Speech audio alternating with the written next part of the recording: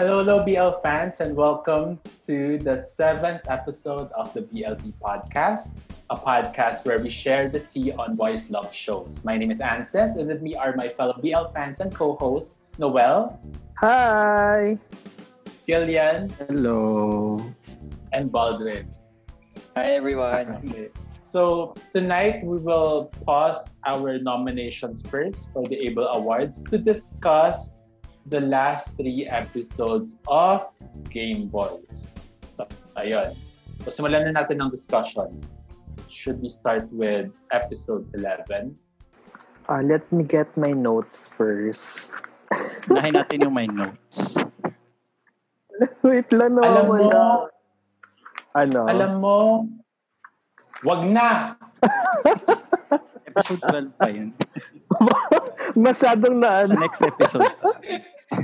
So, ang title ay Stay Strong Forever. So, ang mga nasa notes ko ay meron lang ako editing concern. Sorry, negative agad ang ano ko. Yung sudden cut dun sa uwi ka na, yung parang ganyan. Yung parang dumating si West, tapos biglang naglalaro sila. Nag-exchange sila ng username, churba. Tapos biglang nag-type si Gav na, hindi baby, uwi ka na, parang ganyan. Tapos biglang nag-cut na. Kaya, dun ako, parang biglang nag-cut, tapos magkasama na sila sa scene. Kaya, ewan ko, para sa akin medyo off yung editing dun. O, Gabriel, Game Boys, DDS, ano masasabi mo?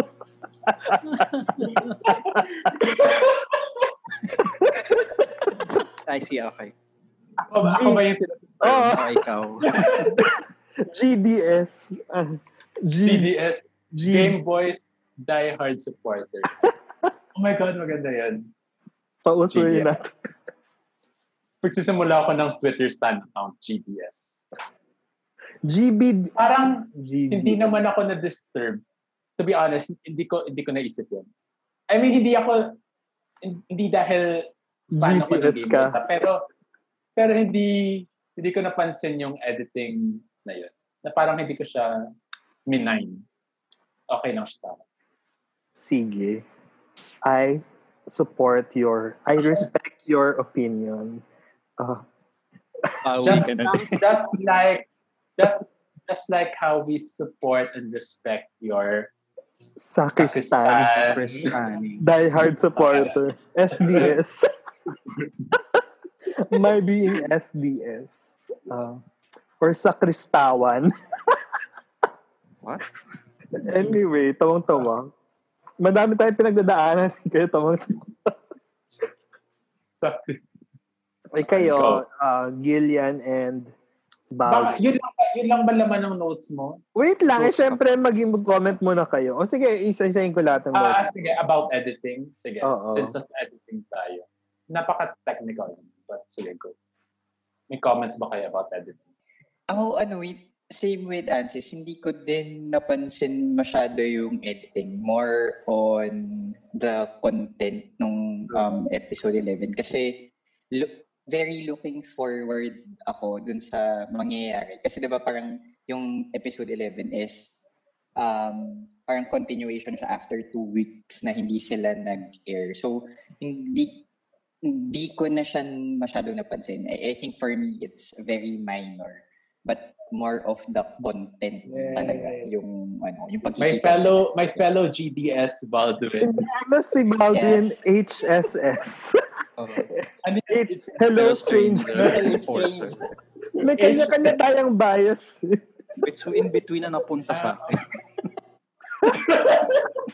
Bakit naman? Bakit parang ayaw mo? Sige lang. Pero, I agree. Actually, parang wala akong nakitang mali sa editing. Ewan ko. Or Fine. masyado ka kasing technical manood. Well, Hindi, masyado lang kasing sudden na parang maglalaro dapat sila tapos bilang magkausap na ulit sila. pero ako rin, more on yung content talaga. Doon ako nakafocus. Sige, kasi lumaki akong bitter at lightera, kaya ganito ako. Hindi ko na, wag yun na may take against me. Lumaki ako sa very critical environment. I-bash nyo nga si Noel. Sa mga followers I'm not- namin. Well, medyo nasa side ako ni Noel. Medyo, hindi ako kasi, siguro, hindi ko lang alam kung ano yung notes ni Noel. Pero feeling ko ako ang pinaka-negative about this episode. So, i-reserve ko siya after ng positives niyo. Medyo, Yun lang naman ang negative ko. ay, sorry. So, last na ayan, talaga. awayin nyo na So, last na si talaga. in-betweeners. So, yeah. Last na lang ako kasi feeling ko ako yung pinaka-counting positive to say about this episode. Well, siguro pag disclaimer lang. Siguro lang kasi yung first 10 episodes, binge watch ko siya. So na-experience ko Yes. yung buong 1 to 10 as a whole. Feeling ko kasi yung 1 to 10, parang complete na siya for me. Kasi maganda yung beginning, maganda yung nangyari in between, tapos maganda yung nangyari sa ending. So, nung na-announce na may additional 3 episodes, feeling ko meron akong fear na parang ano lang siya, unnecessary extension no story. So, although hindi naman siya sa napangitan ako. Feeling ko lang hindi siya nag-live up dun sa other highs nung first 10 episodes. Kaya medyo mas negative ako for this episode. Kaya paunahin ko muna kayo sa inyong positives. At saka, kaya mas critical tayo. Yun lang. Yeah, mas critical Anyway. kaming dalawa. Kuya, 2 points po para kay Gil. Ay, hindi po tayo nomination episode. Sige. Sige, ano yung iba pang nasa notes mo? Yung notes ko, nagpalit sila ng rooms. So, different setup. So, nagbago yung feel ng bawat room. Nagbago rin yung coloring, nagbago yung mood. Ganon. Pero feeling ko ngayon, mas cluttered yung room. Hindi ko alam kung positive yun or negative or may literary device siya, joke. Ano ba siya? Anong tawag doon? Visual chauvinism. Nag-e-empake si Kyra. Hindi, pero lahat ng kwarto nila ang cluttered. Ang dami Pero- ng gamit. Anyway, yun lang. Pero napansin ko ngayon, parang nag-iba yung kulay. Parang lumiwanag. Yes. Diba lumiwanag? Tapos Para mas bluish. Basta pa nag-iba. Parang hindi ko rin ma-distinguish yung nagbago. Pero hindi ko alam kung dahil bias lang talaga ako. Pero feeling ko nag-glow up sila. As in, itsura-wise nag-glow up sila sa episode 11. O sige, let's agree. Baka i-kick out ako sa room. Baka ma-kick out din ako. Sige, agree na lang ako. Tapos, ito yung positive ko. Ay, wait. Yung negative ko pa pala, ayoko yung sob. Ayoko yung may nicknames na invento. Ayoko yung mga ganyan, nakaka-bitter. Parang, wala lang. Tanda mo na nag-nickname pa kayo. Nickname yun from their From childhood. childhood nga. Okay, fine. Wala ba kayong ganun? Sorry, in sequential to Parang wala akong childhood friends. Sila lang yun. Sila pala yun. I forget. I'm sorry. Wala naman kaming tawagan. Apelyido nga lang tawagan namin eh. Oh. Bababi doon ni Bobby. Parang ganun na rin yun, di ba? Parang ganun na rin yun. Parang, paras! Ba't parang galit? Sige, ginalit ko kasi sa negatives. Ang pangat naman ng paras na nickname. Isuot sa kabaliktaran sa rap. Oo nga. Isuot mo na headband mo. And anyway, going back to my notes, longer scenes, parang mahaba na yung mga eksena ngayon. Tapos, ang favorite part ko dun sa episode, yung nagsiselo si Gav, it's very improv na parang feeling ko binigyan lang siya ng inutusan lang siya kung ano yung gagawin niya. Tapos siya nabahala dun sa lahat ng linya niya. Which is nag-work naman yung montage. And hindi naman siya basta montage lang kasi dun sa ending na tumuloy pa rin sa storya na nagtampo siya, na nakita niya yung childhood pictures nila. So parang nakaka-relate to most couples na hindi nagkakilala during childhood kasi parang may imagine mo na ay hindi niya ako nakasama growing up, churba, ganyan. Tapos sige. Sige, go. Pag-usapan niyo yun. Pag-usapan natin yung dami mo kasi natin nakalimutan. Sorry. Yung montage, yung di ba? Sige, yung kay what did you think of that? Yung nagsaselo si Gab. Natuwa ako na parang callback siya to all the reaction videos na ginagawa ng mga reactors na parang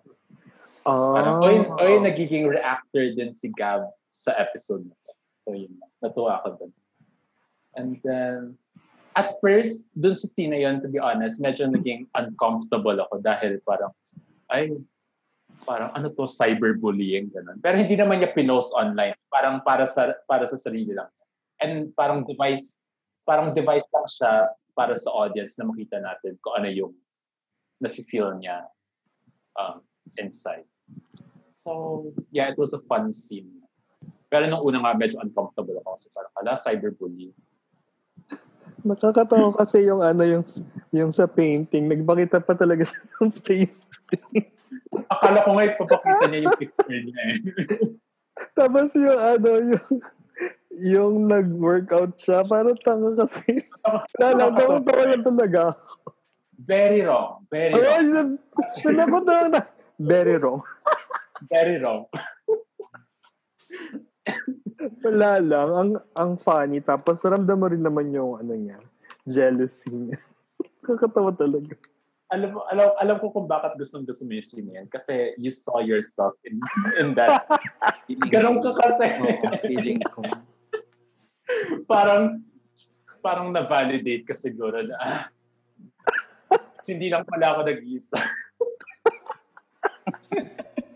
Very wrong. Very wrong. Pati, Eddie, wow. Hindi ko naman sinasabi, Eddie. Ako, to be honest,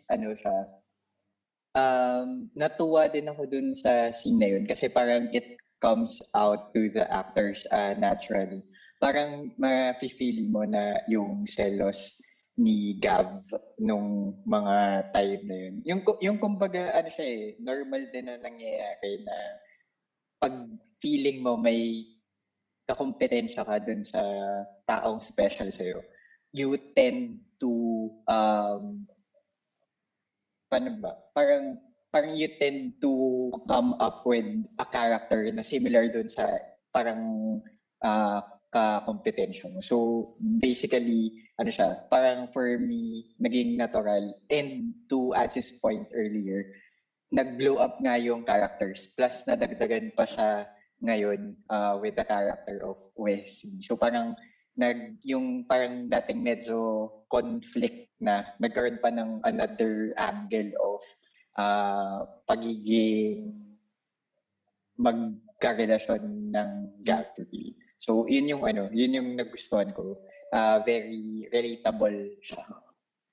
Parang meron akong mga nabasa na hindi nila masyado nagustuhan yung pagka-introduce kay Wesley dahil parang bakit tayo mag-introduce ng character at this late in the... Patapos na. Pero naintindihan ko kung bakit nila ginawa yan kasi gusto nga nila ipakita naman yung mas vulnerable side ni Gav. So, naging device si Wes para mapakita na maraming insecurity si Gav at hindi siya yung perfect boyfriend na nakita natin from episodes 1 to 10. Ano ba yan? Bro? And to add... Hindi ba ako nakamute? Wait lang. Akala ko nakamute ako. Kaya nga ubo ko na ubo freely.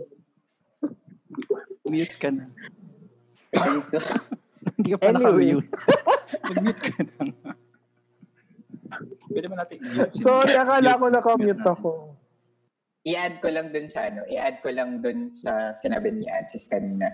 Ano siya, for me, it's a good thing na pinakita din yung side ni Kai in terms of yung nagiging parang may chance din siya na magtanong sa sarili niya na parang confident na ba ako on this relationship. Parang pinapakita yung struggles ng pagiging couple nila.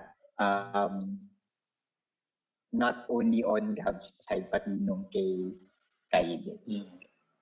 Kasi yung issue naman talaga sa relationship nila is nasa kanila, no? Hindi na kay Wes, hindi na kay Terence, nasa kanila talaga, which is very real. Unlike other BLs na like Together, kakapanood ko lang kasi yung finale ng yung first season ng Together na sa second to the last episode nag-introduce sila ng ex-girlfriend ni Sarawat ba? Oo, nag-introduce sila ng ex-girlfriend ni Sarawat at the second to the last episode para lang mag-cause ng drama sa relationship. Eto feeling ko hindi naman ganun yung nangyari dito dahil mas lumabas lang yung inner insecurities tsaka struggles nila. Before magsalita si Gillian, gusto ko lang i-highlight din yung painting daw niya. Ay, kamukha lang yan ng punda namin. Tawa ako doon. Kasi, ay, may punda akong ganyan. Kasi di ba, wala lang, nakakatawa yun. Maganda yung line. Very good. Kung invento man yun ni Kokoy. Kudos to you, Kokoy. Good job. O game, Gillian, ikaw na. Ayun na, si Gillian na. 2 points po kay Gillian. So, hindi pa pala na-evict si Gillian. Joke. May positive naman ako sa episode. Ay, sige. Simulan ko na lang muna. Ayan, go. So, gusto ko na I think sa episode na ito, introduce nila yung parang gumagalaw. So, nag-move sila from room to room. So, mas nakikita natin yung buong bahay nila. I think, pinakita yun sa episode na to with Wesley or with Gab.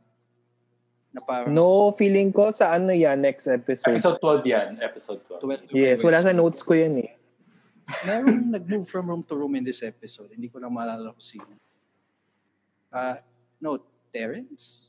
Yung last, basta. Hindi, sa next episode. So sa next episode pala yung positive. So wala pala yung positive. Sige, So 2 points ulit po kay Gillian. Anong masasabi mo dun Hello, sa... Pilipinas and hello world. Nandito na po tayo sa elimination night. Anong masasabi mo dun sa scene na yun ni Gab? Okay. That specific scene. Same nung sa'yo. Medyo may pagka-cyberbullying nga yung dating nung scene. Tsaka, hindi ko rin alam. Sabi mo nga parang ni-record niya siya for a reaction video. Pero parang, anong point na i-upload mo yun as a reaction video? Parang makakancel. Pero hindi naman makakancel ka agad sa Twitter pag pinost mo yun. So parang, pero hindi naman niya in-upload. Buti nga hindi niya in-upload. Pero I think yung way lang din nung pagkaka-present ng scene. Kasi may similar montage na tayo with Terence before na parang I think si Kai ang nagbabrowse nung account ni Terence. Tapos parang may mga ganun din siyang side comments. Pero hindi kasing mean nung tone ni Gab. So parang medyo ganito ba talaga siya ka-mean yung character niya dapat. Hindi, feeling ko, dun sa part na yun, dun na siya nagsaspiral lang mental health niya dahil sa lockdown. Kasi, kailangan din natin isipin na mag-isa lang si Gab sa bahay. Tapos, parang highlight nga talaga nung scene na yun na sobrang insecure niya. Yun talaga yung main flaw niya. Sobra-sobra niyang insecure. Kaya...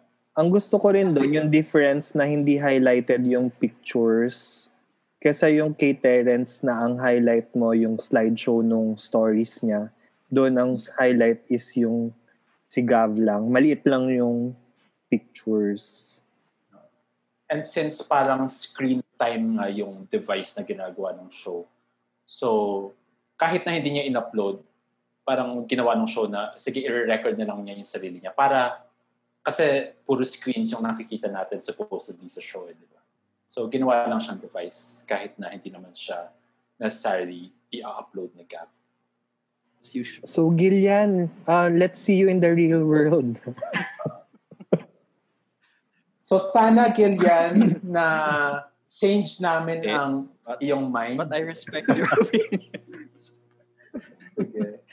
I respect your opinion too. May isa pa pala akong notes. Sa stories ni Pearl, tawang-tawa rin ako sa stories ni Pearl. Wala lang kasi yung nagdidilig siya. Gardening, very, very me. Yeah. Very youth. Very you. Kung hindi niya pa napapanood ang mga stories ni Noel, please panoorin niyo. Kumakain siya ng lupa, gardening, tapos kakain siya ng lupa.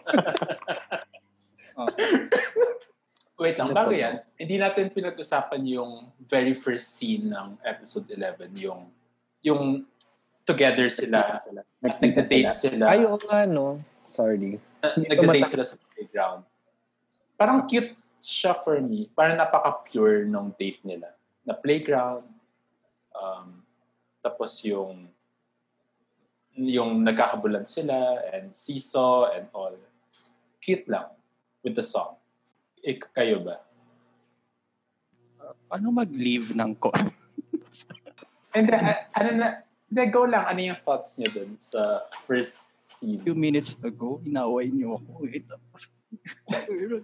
Hindi. We respect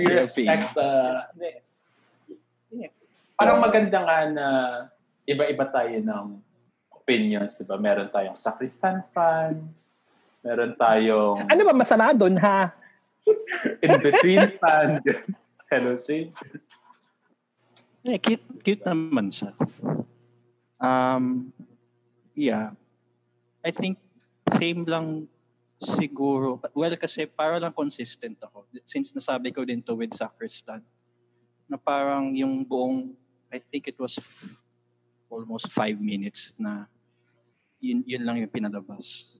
So, I think wala namang yata tayong bagong na-establish with them aside from they're having fun, they're having this cute time together. Pero I think okay lang naman yun as an intro kasi like after 2 weeks, yun naman yung first episode. So, So, hindi naman ako masyadong negative on that scene.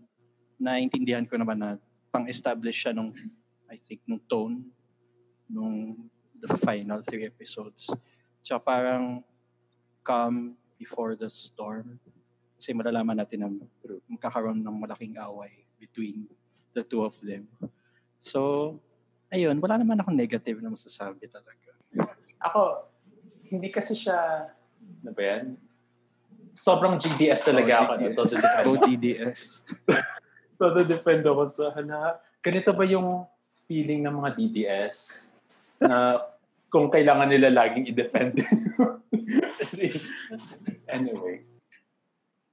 Parang para sa akin naman kasi hindi every scene kailangan nag-move forward yung story. Parang mas na-establish lang nung scene na yun na ayan, first time nila magkita, first time nila mag-date. So, let's show our audience na ayan, at mga bata pa tong mga to and what they have is pure. They're just having fun. Are you having fun? Ayun. Ang ayoko lang doon, ayaw pa nila naka-gloves pa sila mag-holding hands, tapos kasi hindi pa sila sa swab test. Swab test, yeah. Pero wala lang. At alam natin si Gav kasi nagde-deliver ng mga food sa mga hospitals, diba? Kasi masyadong negative do sa scene, Noel. Oo nga. Gusto mo bang ma-evict? Sino nagde-date sa playground? Uy, marami naman yata. Hindi ka lang kasi naka-experience. Ala, joke personal lang. attacks. Ine-edit ko kasi yung last episode eh. Tapos may ganun din sinabi si Baldwin kay Noel. Yung ayaw ni Noel dun sa virtual date nila. Tapos sabi ni Baldwin kay Noel, hindi ka lang kasi nakaka-experience. Ayaw nga.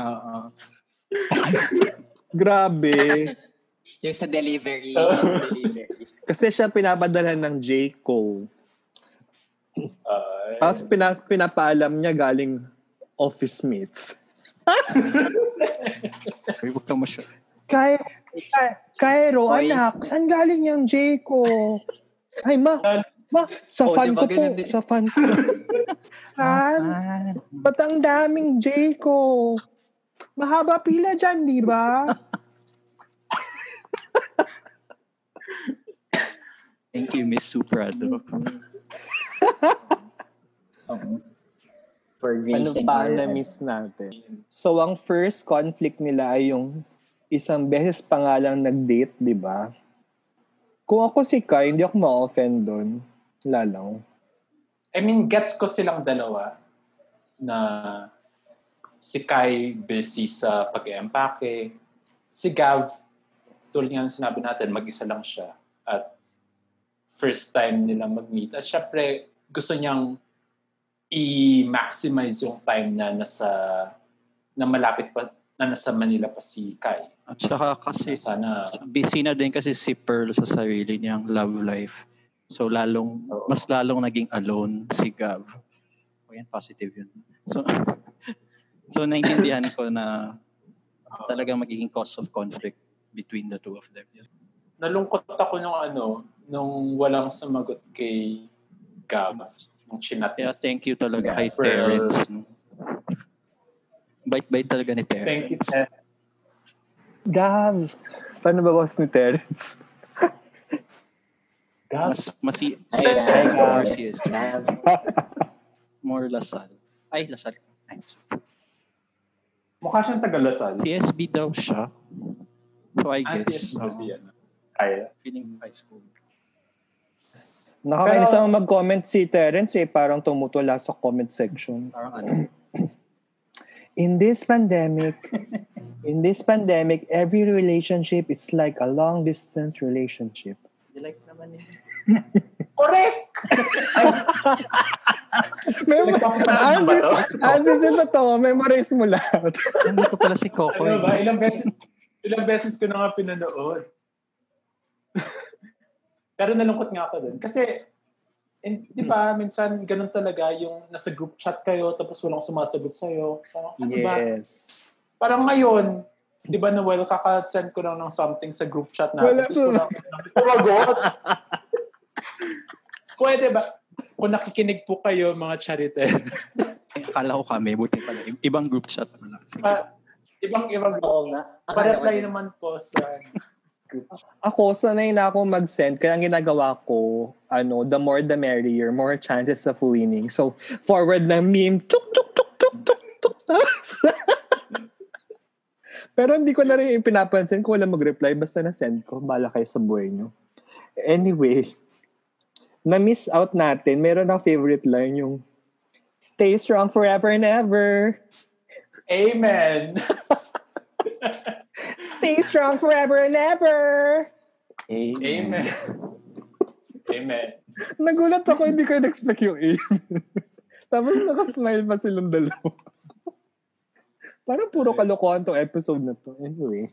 Kasi alam natin na mabigat yung susunod na episode. Tapos So, doon na tayo sa last. Ay, sige. Sige. Go. Yung nagkakilala na sila, di ba? Yung exact, pinapa-square root niya kay West yung... Pero ang binibigay na numbers ni perfect squares. Yes. So, ibig sabihin, genius din si Or baka naman, baka may gunugol si Gab. Perfect squares. Tapos inisa-isa lang niya yung Sobrang galing. Sana nagbigay siya na hindi perfect square para nakita natin kung gaano katalino si Wes. Nagtanong siya ng calculus questions. No? The limit does not exist. Anong buong pangalan ni Wes? Wesley something. Ay, Gusto ko rin yung wala lang, natuwa ako dun sa nadulas siya ng monster. Parang master monster. Di ba kayo natuwa dun? Nakakatakot kasi Tanungin natin ng viewers natin, natuwa ba kayo doon? This is democratic Ito pala in the presence of a GPS. discussion.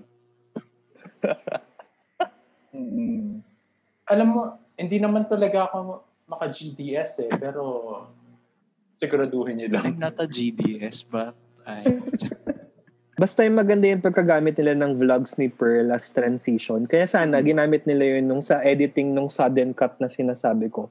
Pwede naman na naglalaro or whatever. Parang may punto naman pala yung may punto naman ako lagi. Di ba, Cairo? Anong na-feel niyo nung lumabas si Terence dun sa last scene ng episode 11? masaya naman. Go, Terence. We love you. Kasi na-miss natin siya. Kasi wala siya sa episode 10. Na-miss mo? Atin. Pero gusto ni Gillian mag-lip gloss si Terence. Parang Hindi medyo ako- dry yung... Ikaw ang nagsabi. Baka Yossi Boy siya. Usually pag Yossi Boy. Terence, are you a Yossi Boy? Please confirm. At BLT. Ano yung Twitter natin? At boyslove_BLT. Anyway, pero relatable naman yung nararamdaman ni Terence. Gav, okay lang ba? Wala kasing makausap. Ayun, naalala ko na. Ano? Di ba nag-pinost ni Pearl yung long distance relationship video? Tapos di naman nila pinanood. Nag-comment lang sila doon sa Facebook. Facebook. Ang tawag doon sa screen time post nila. Parang, ano ba? Hindi kayo supportive. Or baka naman napanood na nila.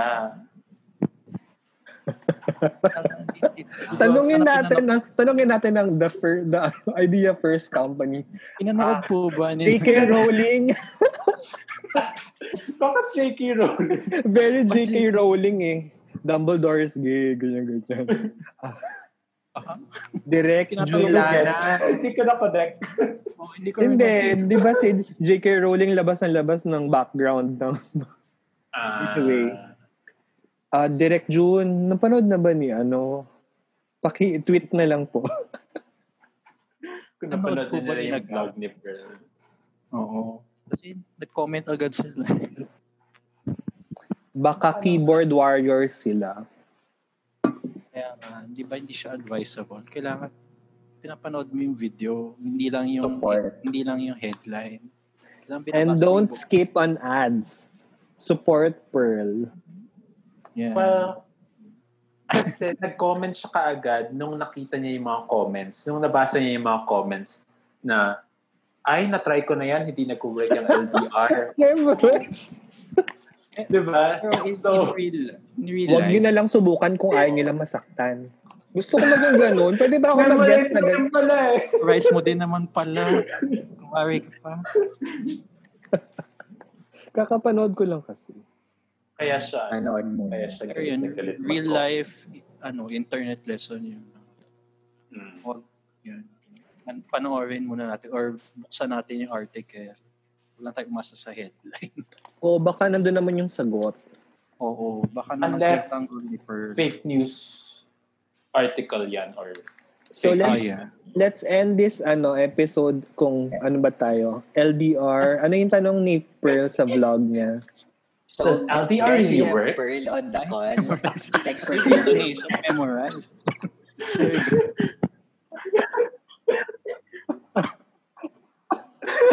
Does LDR really work?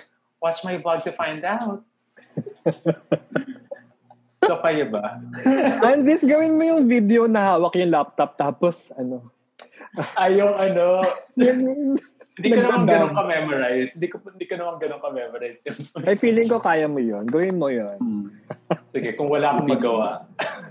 Sabi ng tatay mo, ano bang ginagawa na anak ko? Nakahawak niya yung laptop niya. Tapos salita mag-isa. Anyway, so next episode na tayo. Wait, di natin sinagot. So, LDR, yes or no? Do you think it works or no? It's a yes for me kasi wala naman tayong choice at may social media naman. So, In this time of pandemic, it seems like every relationship... It's like a long-distance relationship. True. Exactly! Correct! calling, ang tawag agad ang rapok mo, Terence. Nilike lang yung comment, tawag agad. Oo, medyo bigla na lang. Actually, totoo yun. Gabo ka na.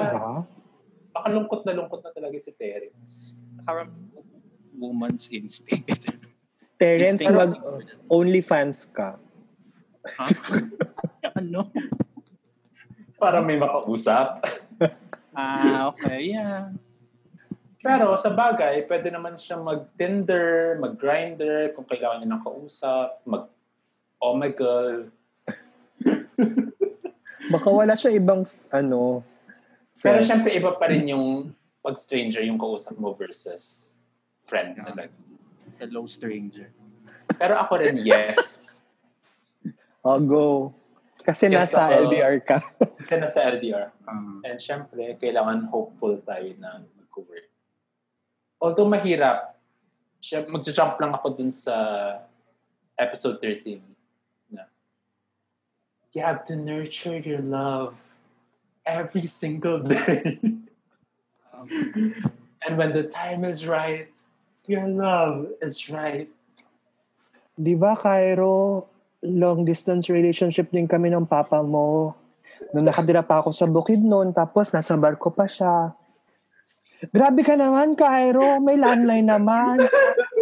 My God, sino ang totoong Supra? Lito. Dalawang Supra. Kayo ba, Gillian Balvin? LDR, do you think it works? Yeah, for me, I think it works. Yun nga, lalo na in this time of pandemic, I think most of the people na nasa isang relationship, especially yung mga sobrang disiplinado, they want, parang kumbaga social distancing siya in a way.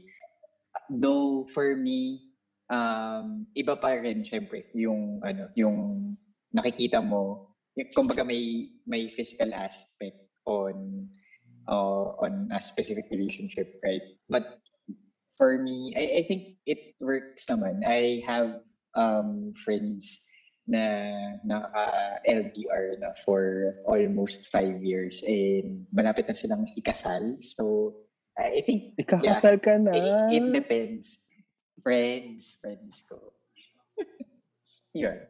Meron pala akong caveat din sa sagot ko dahil dito lang. Parang, siguro kung bata pa kayo, pwede, okay lang LDR. Pero kung medyo marrying age na gano'n, parang gusto ko na sana magkasama na lang kayo. Kasi, kung LDR pa kayo, tapos nasa 40s na kayo, kunyari, ilang taon na lang kayo magkasama, tapos mamamatay na kayo. Naman. Di ba, para kunyari 40s na kayo, nasa 40s na kayo, tapos LDR pa kayo for 5 years. Kunyari, sina Mami Leila. 45. Tapos magkasama kayo from 45 to 50 to 65. Ilang taon yun na magkasama kayo physically. Diba? Parang, ang lungkot naman. I think naman, quality over quantity.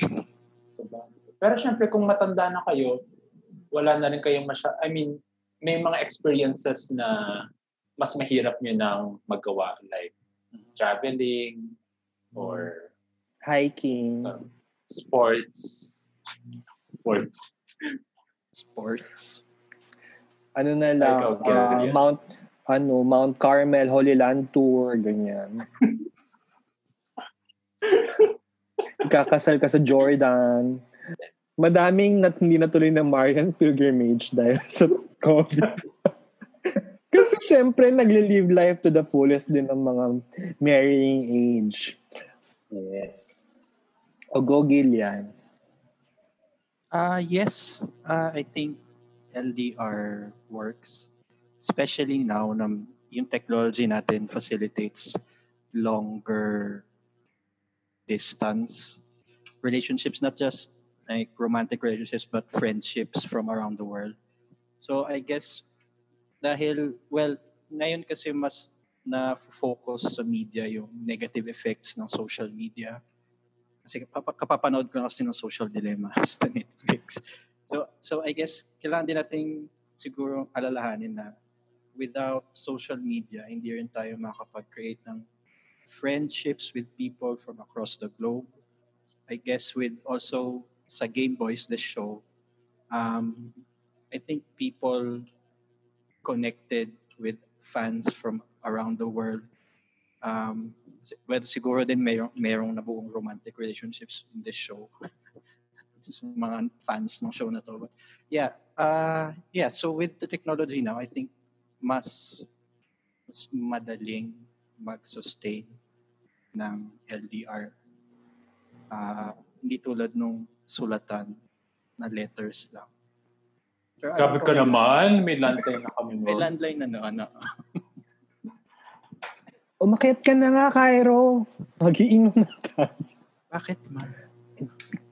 Wait, may papahabol ako pero baka ma-kick out ako sa room. Kasi ganito, yung acting ni Elijah, bumalik yung mannerism niya na nakanganga siya.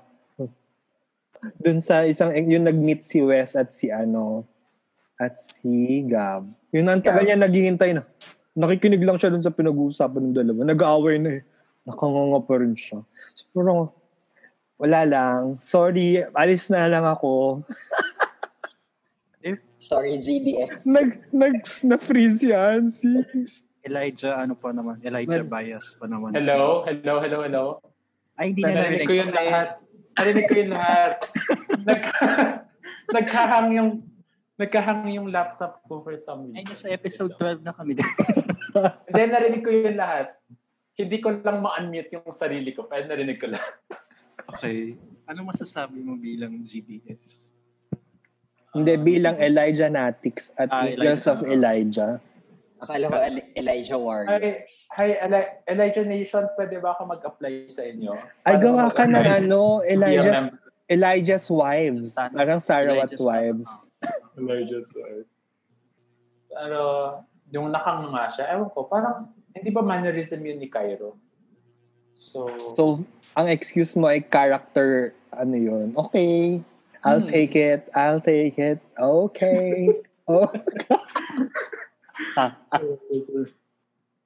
Episode 12 na. Ang notes ko for the episode 12, mas yung direction. Yung direction mas, yun nga. Parang doon ko na-feel yung direction. Hindi ko rin ma-explain. Alam mo, Noel, wag na! Hindi, kagaya nung lumipat ng pwesto si Terence habang nagsasalita siya. Chuk, chuk, chuk, chuk. Tapos, maganda nga yun. Uminom siya ng tubig. So, parang na-explain kung ba't siya lumipat. Pero maganda rin na lumipat siya para lang maibarang yung scenery. Parang ganyan. Pero sana sa CR siya lumipat. Joke! Ano naman gagawin niya sa scene? Wait, hindi natin na... Kailan ba sila naligo together? Hindi natin pag-usapan. Parang episode 11. Hindi pa this episode. Episode 12. Ay, 12 ba yun? Okay, Oo, kasi happy, tapos biglang, diba? So, pero maganda nga yun, yung, kasi napaka-realistic yun, nung lipat-lipat ka ng kwarto habang nasa video call. Magandang direction, Maya. Ginawa yun kay Terence, ginawa rin ni Wes, ginawa rin ni nung nag-zoom call si Pearl, Kai, and Gav, medyo awkward na. Parang kumagalaw-galaw rin sila. Maganda. Ginawa din ni Gav sa dulo, sa final confrontation. Grabe. Sige. Before we talk about that excellent scene, ano pa nasa notes mo, Noel? Yung kinontra mo kagabi dun sa chat, sabi ko, dapat mas specific yung memories na binibring up ni Wes. Kasi yan sinabi lang niya, Nalala ko nung natapunan mo ng kape yung lola mo, churba-churba, parang ganyan. Tapos pinagulitan ka. Parang in-between levels lang siya. Hindi kagaya ng in-between levels na nauntog ka. Sobrang detalye. Sobrang details naman yung sa in-between. Yung sa in-between. Naalala mo nung hindi ako nakapagbayad sa jeep kasi ganito, naiwan ko yung wallet ko. Tapos nalimutan ko. Tapos sabi ko na lang, ganyan. Sobrang specific. Sige, kung ikaw ang magdadagdag sa line na yon, how do you make it more specific? Ay, wala akong maisip. Pero, paano ba?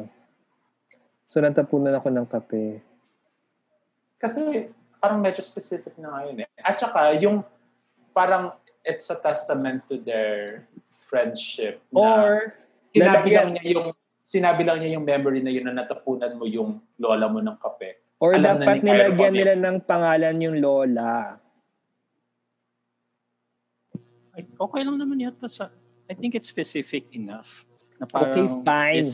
I'll leave na. This small pero day. Hindi siya ganun ka-endearing. Hindi ganun ka powerful enough na parang matitrigger si Gav. Dapat yun talagang mapupush siya na Parang naalala mo nung naglalaro tayo, parang gano'n yung parang yung talagang push talaga na parang ang nag-push kay Gav yung nagtanggal ng damit si Wes. Lumalandi na sila. Nakakatawa yung nagubad din siya. Nakakatawa yung scene na yun. Nakakatawa yung scene na yun. Dyan palang umanga si dyan palang nakanganga si understandable naman kung bakit siya nakanganga. Nasa gitna siya ng dalawang nakahubad. Ang ganda ng reaction ni Elijah. Babawiin ko yung sinabi ko dun sa Ang ganda ng reaction niya dun sa Good. dun sa scene na yun. Parang, bala kayo dyan. Tama ba yung line ko, Ansis? Yes. Tapos, yung susunod yung yung liguan. papakilala. Liguan. Ay, oo, yun. What can you say about that scene? I think on par naman siya nung mga previous episodes na ginawa nila yung parang ganun. So, pero hindi consistent kasi ayaw nilang sa next episode parang conservative sila pero naligo na sila together. Anyway. Hindi mo naman alam kung baka upper body lang. Direct June, can you confirm the question if the nung naliligo ba sila scene together, upper body lang ba yung nakikita nila? Or whole body? May sponsor ba yung episode na yan? Wala. Miss opportunity. Hindi, walang safeguard or whatever. Alam ko wala. May dove, ito pinapanood ko, may dove na nakaharap. Pero hindi naman siya hindi naman siya explicitly stated na sponsor siya. So yun, upper body lang. What can you say dun sa pagpapakilala sa kanya as the boyfriend? Yung natawa siya sa baby. Sa episode 11 yun. 11 ba yun? Sorry. Nalilito na ako. Sa episode 11 yun. Wow, pero sige, si Ansis po ang Wikipedia ng Pwede natin balikan yun. Sana sinabi niya boyfriend niya at hindi baby. Pero, I guess understandable na rin na baby? Ibig mo sabihin, baby mo siya? Oo, baby ko siya. Sana boyfriend. Para mas malinaw, boyfriend ko siya. Akin siya. DTR. Define the relationship. Cairo, may baby ka na. Napuntis po kasi ako ng maaga. Ay, anong show? Iba na pala. Batang ama. Ano pa na sa notes mo, Noel? Wala na eh. Ang pinakatumatak, baka pwede natin pag-usapan, ang pinakatumatak sa akin sa episode 12, yung fight, yung confrontation scene nila. What can you say about that scene? I guess yun naman yung pinakatumatak talaga sa akin lahat. Yeah. Ang trigger ba nun? Anong trigger nun? Ang ganda ng build-up. Nalaman. Yeah, Kasi, actually.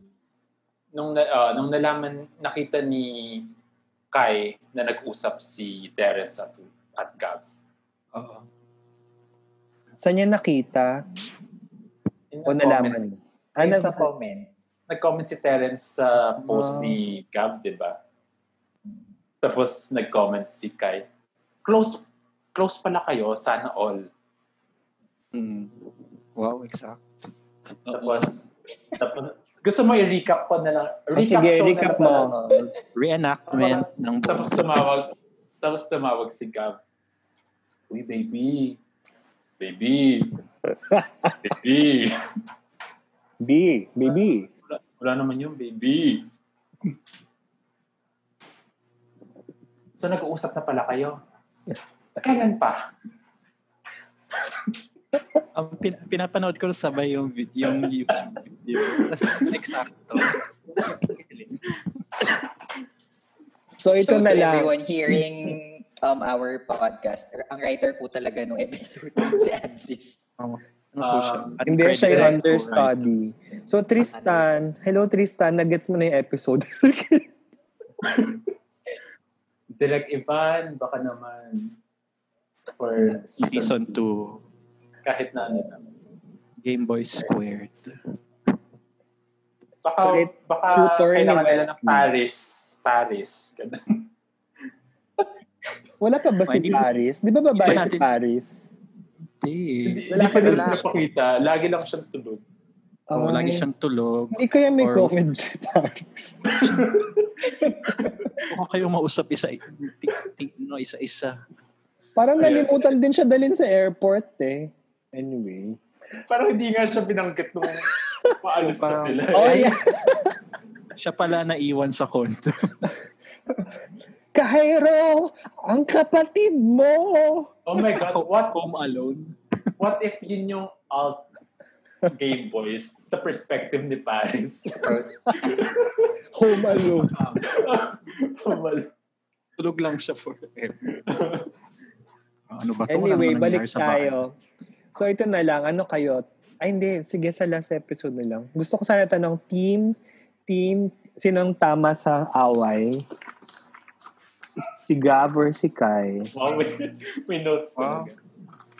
May ano ka ba? Para sa akin, pareho silang may point. Hindi ba? Parang hindi ako makapili kung sinong... Totoo ba? Pipili ka Gav or Cairo, hindi ka makapili. Elijah's watching. Hi, Elijah. Nakatrabaho mo na pala si Thea, no? Kilala ko si Thea, naging teacher ko siya. Baka naman. Ika-cut ko yun, wait lang. Wow, ba't ika-cut? Huwag natin i-cut. Kasi gusto natin ng truth and authenticity and honesty and vulnerability. One line. O sige, last ka na. Ako, kay Gav ako kampi. Kasi wala lang. Para lainisin si Ansis. Hindi. Ewan ko, parang hindi nakikinig si Kai dun sa sinasabi ni Gav. Yeah, actually, walang point yun. Nag-explain na nga si Gav. Hindi siya pinapakinggan ni Cairo. Parang nangunguna talaga yung galit niya kay Terrence. Although, understandable nga, nung binring up niya na hindi naman siya sa akin nag-sorry, sa'yo lang. Parang, may point siya doon. Kasalanan naman pala ni Terrence. Pero Hi, Gav. Hindi ko magaya si Terrence, hindi ko maalala. Si Terrence nga, hi Gav. Okay lang po makipag-usap. Parang passive-aggressive kasi si Terrence eh. Ha? Yung lines niya, parang, Maramdaman na gano'n. Meron siyang sinabi, parang, is it okay to talk to you? Pero, ayaw nga pala, parang ganyan. Parang, sige, okay na lang. Oo. Parang nang fish. Terence, kung nakikinig ka ngayon, fisher ka ba talaga? Anong number mo, Terence? Ayaw mag-usap. Ako, medyo nagigets ko kasi yung point nila parehas. For me, meron silang point. Pipiliin ka Meron talaga. silang, wait. Siguro, sa side ako ni Kai. Ang hirap kasi mamili. Kasi parang parehas silang may point. And if ikaw yung viewer and you know both of their sides, parang you'll get their own points na parang, kunyari, sa side ni Kai, wala naman silang ginagawang masama ni Wes. Tapos, on the side of Gav naman, no choice eh. Parang wala akong makausap na ibang tao. Si Terence lang available that time. So, parang kung titignan mo siya, yung conflict nila is hindi naman talaga ganun dapat lumaki. And I think siguro nga, kasi si Guy parang first relationship niya. That's why hindi pa niya siguro alam yung different aspects, different angles on having that kind of relationship. So, yun. Hindi pa ako makapili sa ngayon kung kaninong side talaga. But I think ang importante is naging okay sila. And resolve nila yung issues nila. Yun lang. During this pandemic, you can't be gray all the time. Dapat you have to take sides. Pick a color, Balbi. I guess iba rin kasi yung pag-uusap ni Gab at Terence versus Wes and Kai. Dahil mag-ex nga si Terence and Gab. So, parang weird lang din na ay nag-uusap sila and yung pinag-uusapan din nila is about yung current boyfriend ni Gab, which is Kai. So may mali rin si Gab dun. Pero tama ka na sana mas naging understanding din si Kai na oo nga, mag-isa lang nga pala si Gab. Kaya ang hirap pumili. So, diba? So, yun yung Hirap talaga. parang both silang and napaka-realistic na minsan naman sa isang away sa relationship parang wala naman talaga yung isang may mali talaga. Except siguro kung may isang nag-cheat or isang may ginawa talaga malala. Pero usually yung mga regular everyday fights, parang wala naman talagang isang nagkakamali. Wala yung isang majorly at fault. Both are at fault. And both have valid points. Miscommunication lang talaga. Kaya magandang conflict lahat na pinakita in the show. Hindi yung parang may third party. Although akala natin na magiging third party problem because of Terence and Wes. Pero naging tool lang sila sa show to raise Gab and Kai's parang insecurities and yun nga, miscommunication. So, naging internal problem which is good. Pero typical problem naman yan sa young relationship. Pero syempre, na hindi madalas pinapakita sa shows. Dahil syempre sa shows kailangan dramatic, so kailangan may third party, kailangan may cheating involved, ganun. So hindi rin ako nag-alala na magbe-break sila next episode. Pag-usapan naman natin yung napakagandang direction nung final scene na yun. Hindi ba kayo natuwa na napaka marriage story? Oo nga, no, marriage story. Overlap yung dialogue. Yan yung isa sa mga favorite kong pinapanood sa mga shows. I mean, kung may mga ganyang scenes na nag-overlap yung mga dialogue. Dating pinapanood ko na, alam niyo yung Friday Night Lights or Parenthood, yung creator si Jason Katims. Ganun yung style of dialogue niya, yung nag-over, kahit hindi nag-aaway, kahit yung regular conversation lang, nag-overlap talaga yung mga dialogue. Sobrang gusto ko yun dahil sobrang ganun naman talaga tayo mag-usap in real life na nag-overlap na parang ganito. Hihintayan ng nag-overlap. In this pandemic, naghihintayan na pula. So, sorry, Ansis, ikaw na. So, ayun. So, gusto ko yun. Gusto ko yung pagkakasulat nun. Tapos, napaka-impressive pa na one shot lang yung ginawa nila. And it took them parang 30 takes daw para kay Cairo and 20-something takes ba para kay Kokoy. So magkahiwalay siyang shoot. Nadagdagan ng shoot kay dahil magkasabay silang nag-shoot pero syempre hindi nila nakita yung isa't isa. Pero nadagdagan ng shoot si Kai dahil nung ine-edit na parang may mga parts daw na hindi nagsisync. So, kailangan nilang ulit mag-reshoot. Pero, yung nanay daw ni Kokoy may ginawa na sa bahay. Kaya yung continuity daw nila ay magkakamali na. So si Elijah yung nag-sacrifice niya sa kanya. Sige, ako na lang mag-reshoot. At siya yung...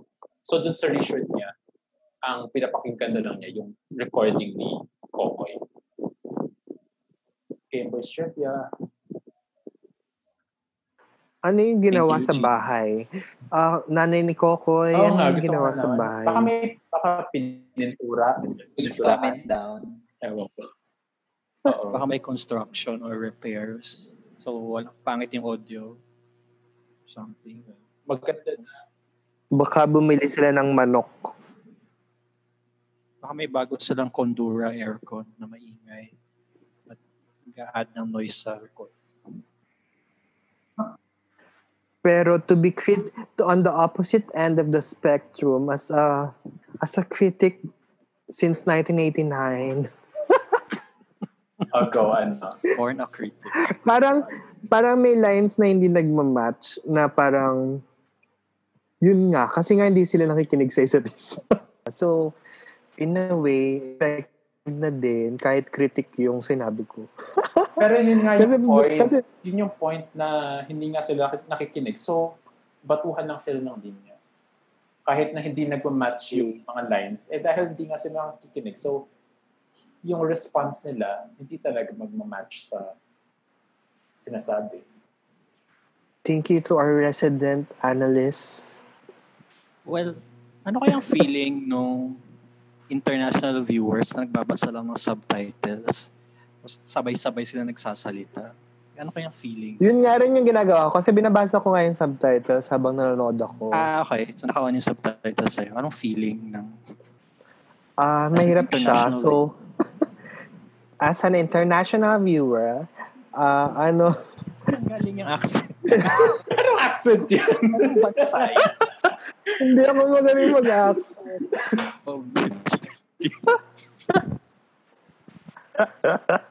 Pero I guess kahit naman hindi mo mabasa lahat ng subtitle, it's the feeling that counts. Agree naman ako to. Ansis has earned a badge. Top fan. Yes. Top fan ng Game Boys. Nagalingan ako dun sa acting nilang dalawa. Para kasing sobrang ganda nung build up na parang nung una hindi pa ganun ka-intense. Tapos pa-intense siya ng pa-intense hanggang nakalabas na si Kokoy nung bahay nila. Tapos biglang cut siya. Parang sabang ang galing nung pagka-time nung buong scene na yun. Simula nung uusap lang sila ng medyo mahinahon. Tapos pa-intense siya ng pa-intense. Sobrang madadala ka din. Parang ikaw, maku-curious ka kung saan siya mapupunta. Tapos after niya mangyari, yung pagka-cut, yung na ba, parang sobrang ganda niyang cliffhanger. Since lagi namang maraming cliffhanger na magaganda yung Game Boys of their episodes. So, yun yung gusto ko. kudos sa acting ni Kokoy tsaka ni Eliza. Huwag na. Slow clap for the... Sobra talaga. As in, yung acting talaga nila, ibang level. Ibang level. Can I play the devil's advocate? Okay, fine. You always play the devil's advocate naman. I'm the devil. Go. Hindi yung pag-atras ni Elijah doon. Parang doon ako na hindi match doon sa line kasi wala lang. Yun Anong ako pag-atras? Si Kali atras? Ganyan kasi. Gumanyan siya eh. Sorry, ganito then, talaga ako manood eh. Anong line? Nagulat siya doon sa last na parang hindi, umupo siya. Umupo ba siya? Umupo siya, hindi siya umatras. Umupo siya. Thanks for the clarification. Nang hina siya. Tapos, Devil out. Devil out. By devil out. So, yung nangyari doon, umupo siya, tapos accidentally na-tilt yung camera ng konti. Tapos nung nakita yun ni Direk Ivan, sabi niya, ay sa susunod na shoot, sadyain nating i-tilt yung camera para lang magmukhang na-windang na yung... Intense. Oo. Yung dalawa. Kasi may ganun din yung kay Gav naman, yung parang accidentally niyang natapik yung sombrero. Totoo. Ang galing nun. Wala yung script. Galit na galit talaga siya na parang yun, hindi na-contain yung rage niya. So, sobrang kawawa si si Gav. Bakit si Gav? Nakikipag-greet ka ba sa akin, baby? Tapos si Gav. Tapos si Kai nandito kasi. Wala.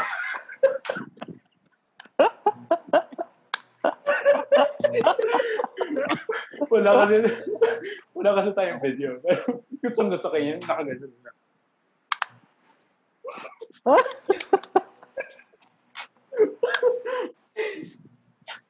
Wala akong sinasabing ganyan, baby. Ganyan na lang ba talaga ang tiwala mo sa akin, ha? Bigla na lang ako magbibitaw.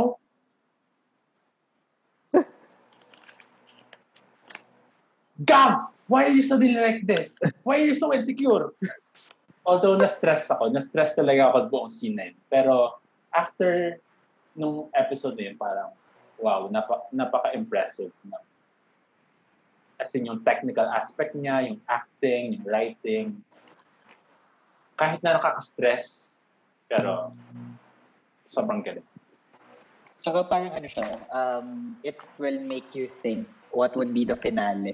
Parang maghihiwalay ba sila? Magiging okay ba sila? Kasi parang sobrang prepare yung scene yun, prepare ka na for the finale episode, which is very worth it din. Pero wala pa tayo. Kaya nga sobrang kinabahan talaga ako before the finale. Parang hindi ko kasi alam kung anong i-expect. Wala ka bang tiwala sa Kyril? Ganun lang ba ka ba? But napaka-insecure mo, Ansis. Oo, napaka-insecure. Gillian, why are you like that? Why are you suddenly insecure? Gusto ko talaga yung pagkasabi ni Kai nun. Parang, Gav, why are you like that? Why are you so insecure? Finale na tayo. So, ang unang nangyari is the face-to-face scene with Pearl.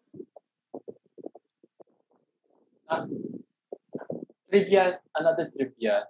Si Direk Percy and Direk June pala ang parang creators or producers ng face-to-face with Chang'an sa TV5.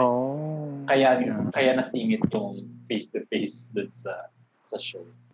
So, kaya natawa ko dun. Hindi ko in-expect. Nagulat ako nung dalawang beses ako nagulat. Nagulat ako nung lumabas yung dalawa, si Terence at Wes. Tapos nagulat na naman ako nung umamin si Wes na may crush siya kay Kai. Hindi ko nang in-expect na aaminin. Wala. Tingin ko naman mature naman yung mga guests na dinala ni Pearl. Pero yung problem talaga is internal to the couple.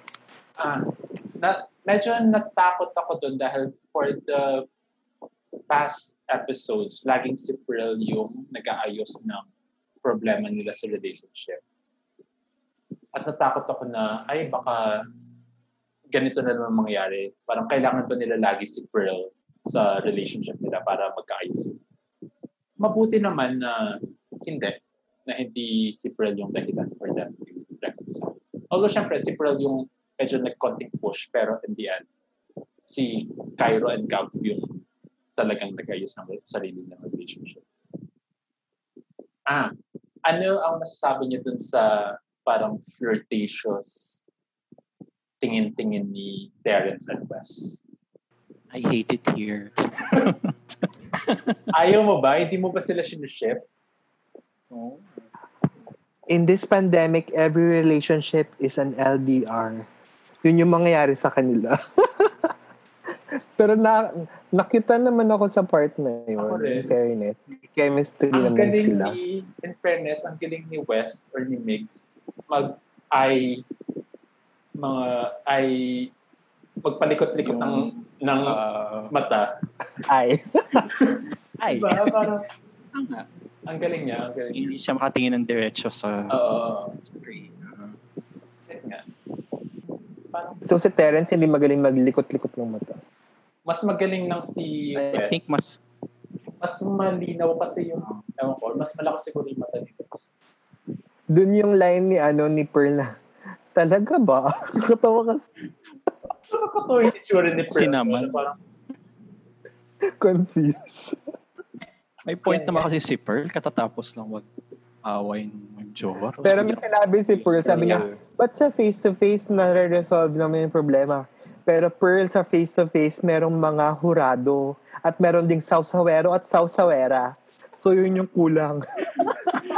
I love. Yung Mga memorize mo yung sawsawero at sawsawera. Chang Ami. Hindi naman na si Chang Ami. Oh, teka lang. Walang murahan, ha? welcome, Chang Ami, to this podcast. Face-to-face. Please. Favorite ko kaya. Ano pa? So ayaw nyo sa Ano ba yung next nun? Wala na, no? Wester yun yung sinasabi yun yung suggestion. Gusto ko. Okay lang ako doon. Ano pangalan nila? Wester yun. Hindi pwede yan. Baka hindi pa may na-sponsor. Wester. Walang N. Wester.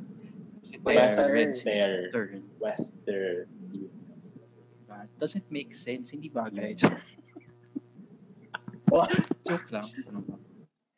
Meron po tayong Terrence Warrior on the call. As a Terrence Warrior, what did you think of that scene? Hindi pwede. I-end mo na kagad ang call per. End meeting na agad. Okay lang naman. Mukha naman magkakasundo sila. Pero maghihiwalay din. Yung dalawang manipulators. Pero redemption arc na naman si Terrence. Tsaka hindi naman masyadong masama si West. So okay lang. Pwede na silang dalawa. For season 2, feeling ko sila yung side couple sa season 2. Or baka yung alt Game Boys is itutuloy yung plot nila. Pwede. No?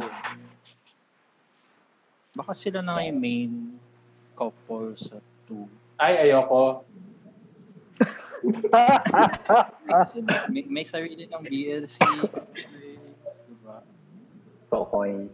Dapat maghanap na lang sila ng ibang i-compare kay Alex Diaz. Bakit kay Alex Diaz? Hindi, para sa Siya Omando. Omando. Sa Omando. Oo, parang off na no? Kasi napakalakas na ng Kyrie. Yeah. Dapat ano na lang. Idea first din ba yan? Hindi, no? I-Want. Stars Cinema. I want.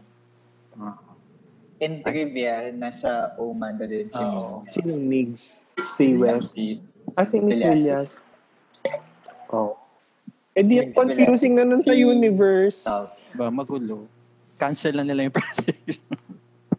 I mean, masaya naman tayo na may project sila. Pero as fans, parang confusing. Nakakagulo lang. Nasa na tayo sa episode 13. Sige, magsimula ako sa negative para mag-init ang puwet ni Ansi. Against Elijah ba na naman? Alam mo naman Hindi. Kasi parang inulit lang nila yung ginawa nila dun sa last episode. yun nga yung next point. episode. Okay, fine. That's the point. Na may Kaya nga doon pupunta na may recall sa ibang episode. Yun yung parang pros and cons ng recalls. At least yung flashback. May nabasa akong tweet or comment na at least walang flashback sa finale. Kasi minsan yun yung pang-fill ng oras sa mga finales, diba? Yung napakaraming flashbacks na magre-recall lang sila kung ano nangyari sa past episodes. Pero at least ito, parang in a creative way, nag-recall sila to past episodes. Like yung sa face-to-face, yung pinapaamin nila si Wes. So that's episode 4, no? Episode 4 ba yung pinapaamin ni Terrence? Hindi. Episode 6 pala. Yung pinapaamin ni... Or episode 5 ba? Basta yan. Basta yung si Terrence. Episode 6 yata. Yung pinapaamin ni... Yung elephant in the room. Let's discuss the elephant in the room. Yeah. May gusto ko ba talaga kay Gab? Yes or no? So yun.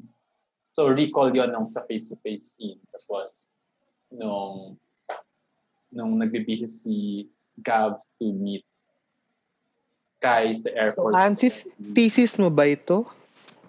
Yes, actually. Magsusulat po tayo ng reflection paper. Ako actually magtuturo. Alam mo ba na tinuturo na to sa Ateneo ba? UP yata, UP Diliman. Anyway. Pinoy BL. Ay, joke, Korean pala yun sa Korean yung sa... Hindi Korean BL yung... K-drama yung sa UP. Ateneo yata. Ateneo yung part siya ng film course yata or yung Game Boys. So actually, special guest po ako dun sa course as the resource person. So anong ibang BLs yung gumamit ng flashback as filler sa finale? Madami. Madami mo.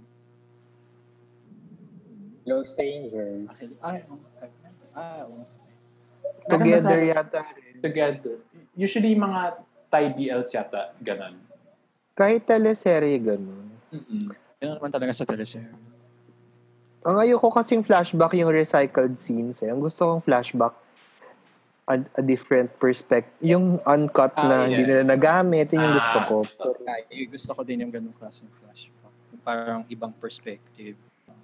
Kaya nga, yung device na ginamit nila dito na nire-recall nila yung mga past scenes, pero may twist na sa kabilang perspective naman or sa ibang perspective. It's a good way to wrap up the entire series or the entire first season.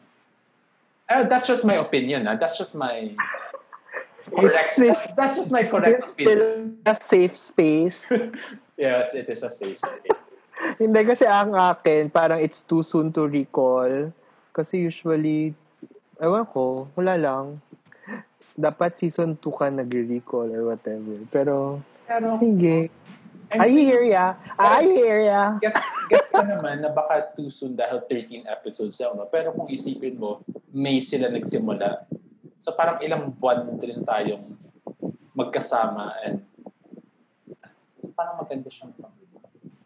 So anyway, anong masasabi niyo doon? Gillian, may masasabi ka? No, hindi. I think tama lang na mag-call back sa finale. Dahil yun nga, parang ano lang yan, essay.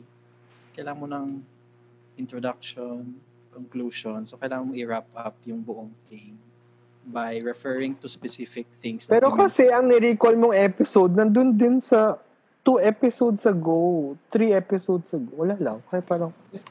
Well, 3 episodes ago siya dahil binge-watch mo siya. Pero kunyari, weekly mo siyang pinapanood, may mga breaks. Okay, may 2-week break ka sa between episodes 10 and 11.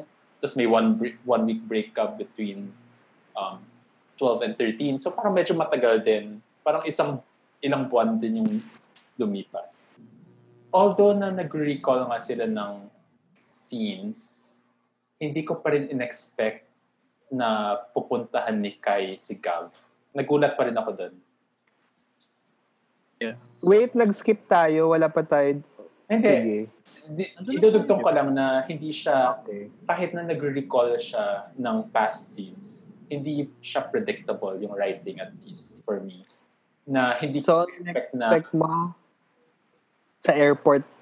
In-expect ko na pupunta talaga siya ng airport or hindi niya maabutan sa airport. Or, Yeah. I agree. ayun, hindi ko lang talaga in-expect na, hala, siya pala yun, nandun pala siya sa likod ni Gab. Actually, ako din. In-expect ko airport scene. Meron din kasing na, hindi ko alam kung fake yun, na-release na tweet or na picture sa Twitter na nasa airport daw sila or something. So, baka marami rin nag-expect na may airport scene. O baka yun yung alt Game Boys. Sige. Ano yung after... Yung nakita sila sa park. Ay, something. Tama. Yes.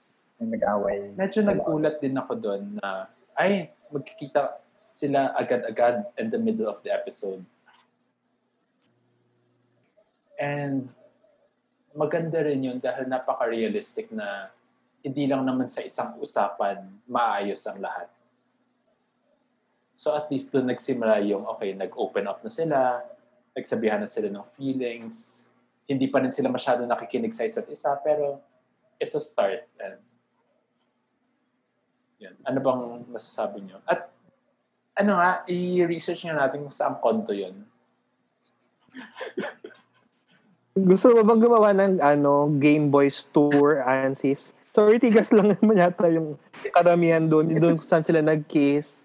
Gawa ka ng ganun. Ikaw si yung bagong... Ikaw yung tour guide, ganyan. Parang Tapos, for para kang yun namatay. Manila Sino ba yung namatay? Oh, yun. dito po sa Ortigas, anong Emerald Avenue ba yun? Emerald. Yes. Nandito po tayo sa Emerald. iconic Emerald Avenue kung saan una pong nakita si Kai and Gal. Ayan. Tapos yung bridge, yung Mag-picture po tayo dito, one by one. Pakibilisan lang po, medyo traffic. Sa gitna ng daan. Sa gitna. So, habang naka-red pa po yung traffic light. Meron po akong acrylic dito. Lang po, 150 lang po kada halik. Tapos yung sa condo. Dito naman po, shoot ang bench scene kung saan pangalawang nakita si Kai at Gab. Yan. Tapos yung park. Anyway, doon ako naasar kay Kai kasi hindi na naman siya nakikinig kay Gab. Nagsaspiral na yung emotions ni Gab. Yun lang. Gusto mo pag-usapan? Sige, pag-usapan natin. Yun. Di ba parang aggressive ka agad, napaka-passive-aggressive niya. Pero gets kita na, hindi nga siya nakikinig. Pero kasi, bata. Yes, Baldwin. Yes, Baldwin. Actually nag-agree ako dun sa sinabi ni Noel. Kasi before sila makita, 'di ba, parang medyo lumipas na yung ilang days, tapos parang they decided na sige, let's stop. Tapos parang wag na through social media. Mag-meet na lang sila. Pero nung pagkadating doon, nakala ko yung parang, sige, pag-usapan natin ng mahinahon and all. Tapos biglang sobrang aggressive na, parang galit na sila. So parang yung parang galit ni Kai, nag-trigger din kay Gav na, sige, gusto mo pag-usapan ng ganito. Hindi parang I'm hoping that scene, medyo mas mag-uusap sila ng mas mahinahon in per episode. But it turns out, hindi ba din. So, which is, gets ko naman kung bakit hindi pa siya na-resolve that time. Gusto ko yung naisip nilang solution is magkita sila ng personal. Pero ang nangyari is, parang same lang din nung nag-uusap sila ng magkalayo. Hindi pa rin sila communicate kahit face-to-face. Literal na face-to-face na sila. Face to face. Hindi yung face-to-face but yung That's a good analogy. Na nakita na sila pero may mask pa rin sila. And may bench na nakaharang sa gitna nila. At nakaupo sila sa dalawang bench. kasi sponsor ang bench. Yung kaya yun? subtle product promotion ba yun? Bench? Hindi, social distancing. Alam namin, nag-joke lang kami. Pwede naman sa puno. Wala naman kasing tweet na sponsor. Kahit sa bench specifically. Pero, ano pa bang masasabi natin sa scene? Actually, same lang nung mga nag-usap sila nga nung face-to-face na virtual. Parang hindi pa din nila naiintindihan yung point ng isa't isa. Parang this time, sabi nga ni Gillian, face-to-face na. But the topics or the issues that they've talked about is still the same. So parang hindi siya medyo doon nga ako kasi akala ko nag-die down na yung emotions, medyo nakakapag-move on na sila. Gusto na nilang intindihin yung isa't isa. But turns out, hindi. Na-stress ako. Na-stress ako din lahat na yun. Diba? Nakita na sila pero hindi pa rin nila nakikita ang isa't isa. Galing mo! Galing mo! Good Very Aldab yan, ha? Very good. Okay. Nakita na sila pero hindi pa nila nakita ang isa't isa. Yes. And that leads to the next scene na isa rin sa favorite ko, yung drunk Cairo. Nakakatawa yun. Cairo, nasa parking lot ka ba? Hindi tumigil ang mundo. Akala ko titigil ang mundo. Akala. Nag-break na kayo nung fan mo? Ako kaya yung naghuhugas ng mga t-shirt at pillowcases mo.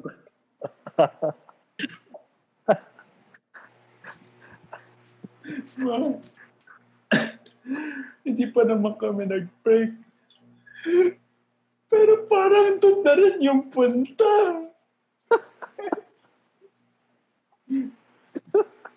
Ano po ba yung mga linyan? Kalimutan mo ba, ganyan din kami nagsimula ng papa mo. Ay, Nagawa na natin. Gusto ko yung acting ni Kaido na parang, paano nga ba yun, ma? Nagsasulatan kayo, ganon? Tapos si Miss Sue.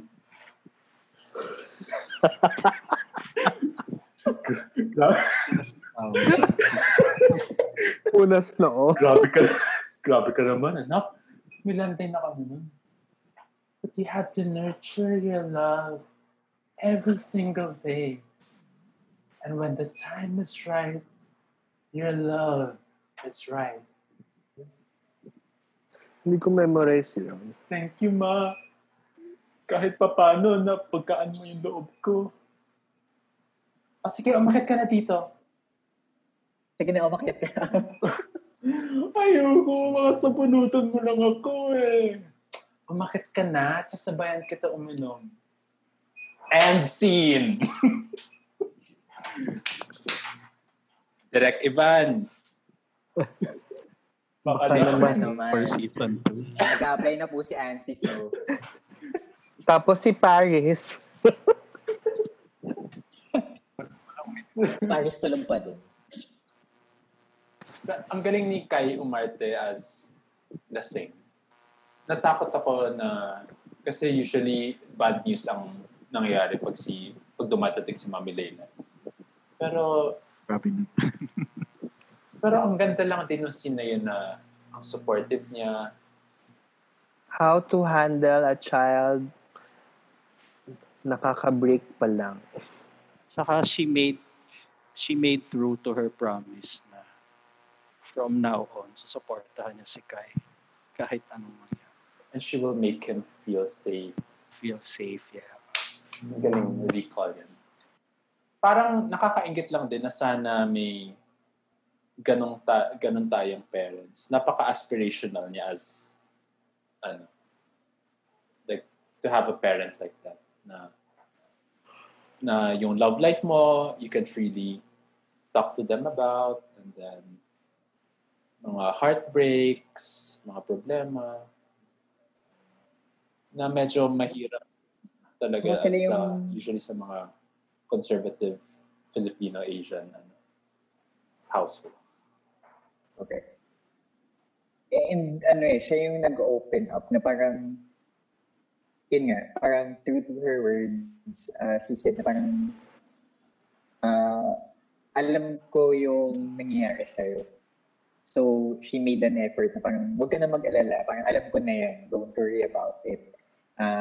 Hindi mo na siya kailangang itago sa akin.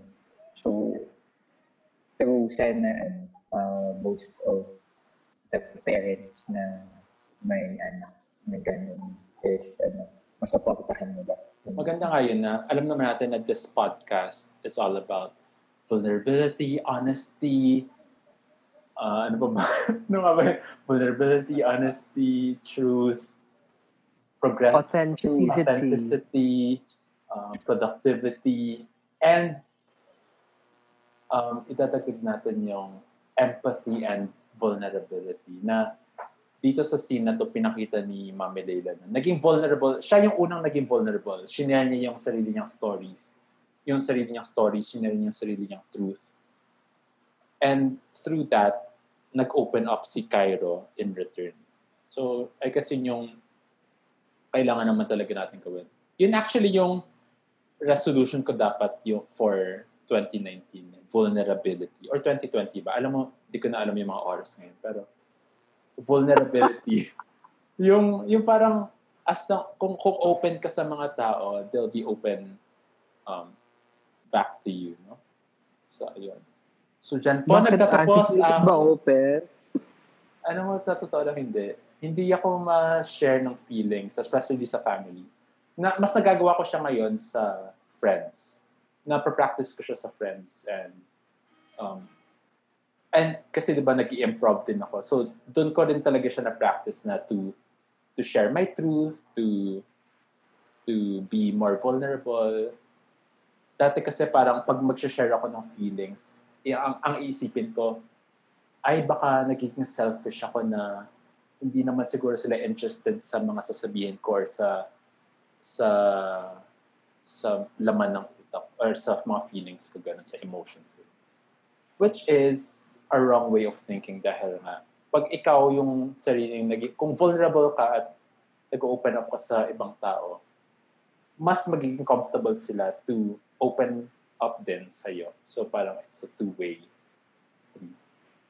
Pero kasi before all of this, so nung nag-start ako nag-improv, tapos binabasa ko rin yung mga, kilala niyo si Brené Brown, yung nagsulat ng mga Braving the Wilderness, and yung mga books niya all about vulnerability, all about making mistakes and being vulnerable and being open. So yun.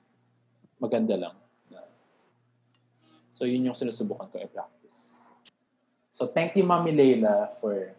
This has been the 700 Club Asia.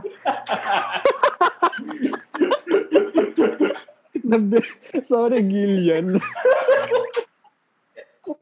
Inom si Gillian.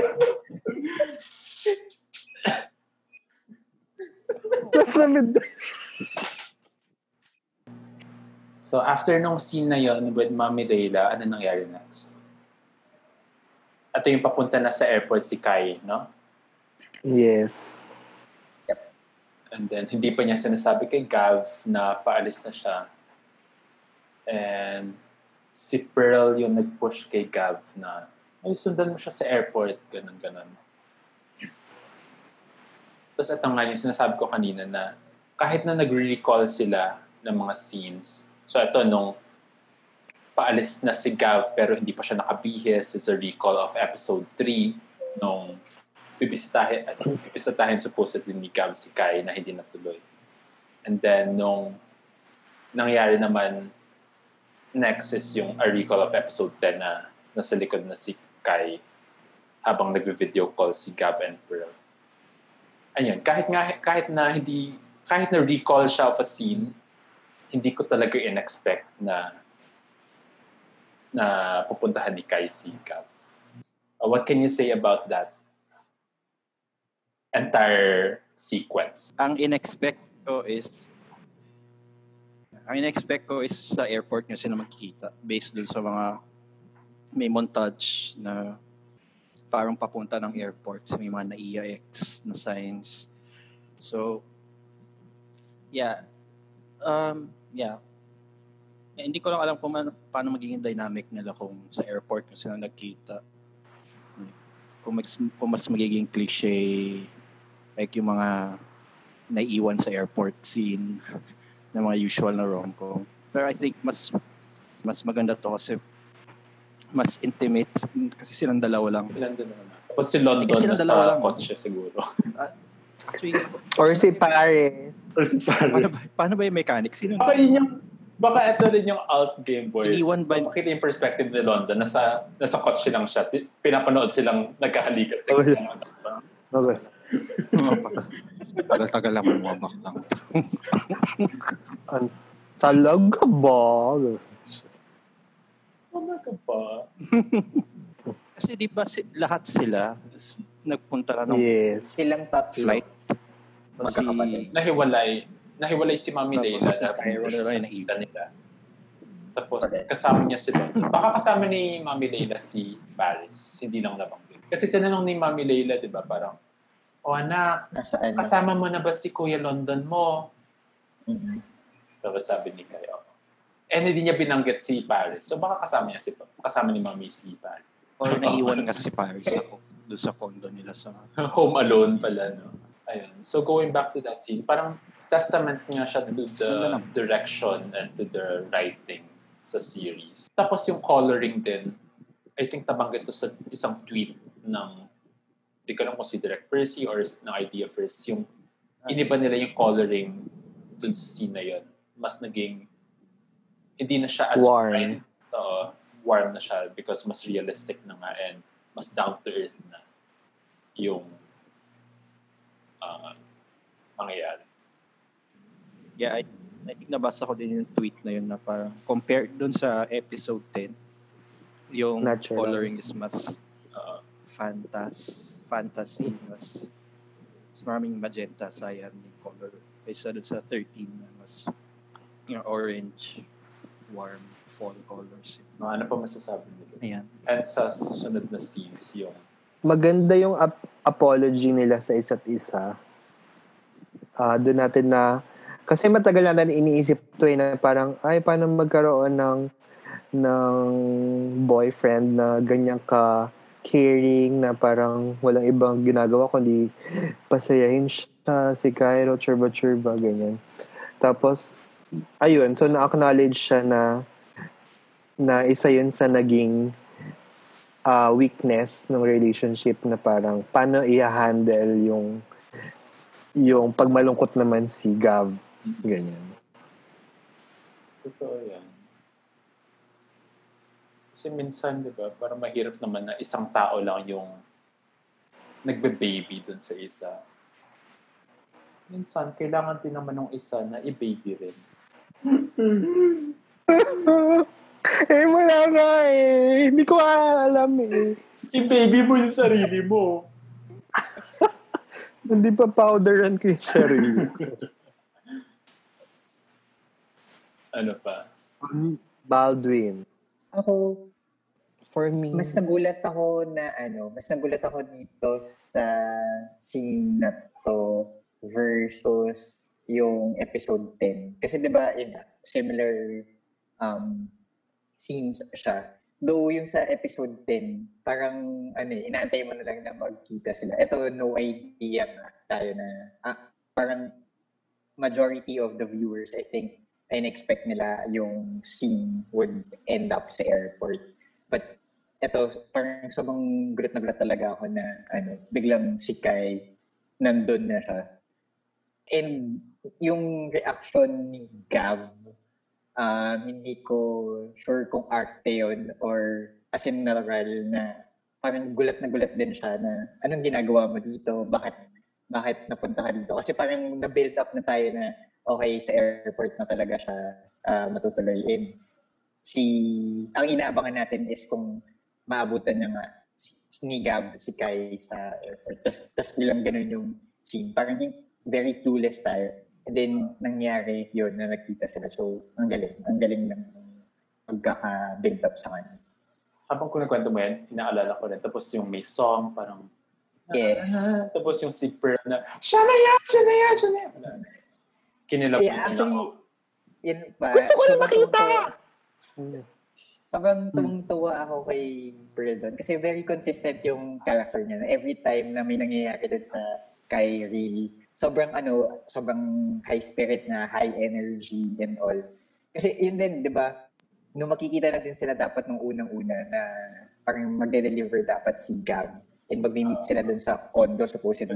Ganun din kataas yung energy ni Pearl na parang siya na yan. So parang nangyari siya.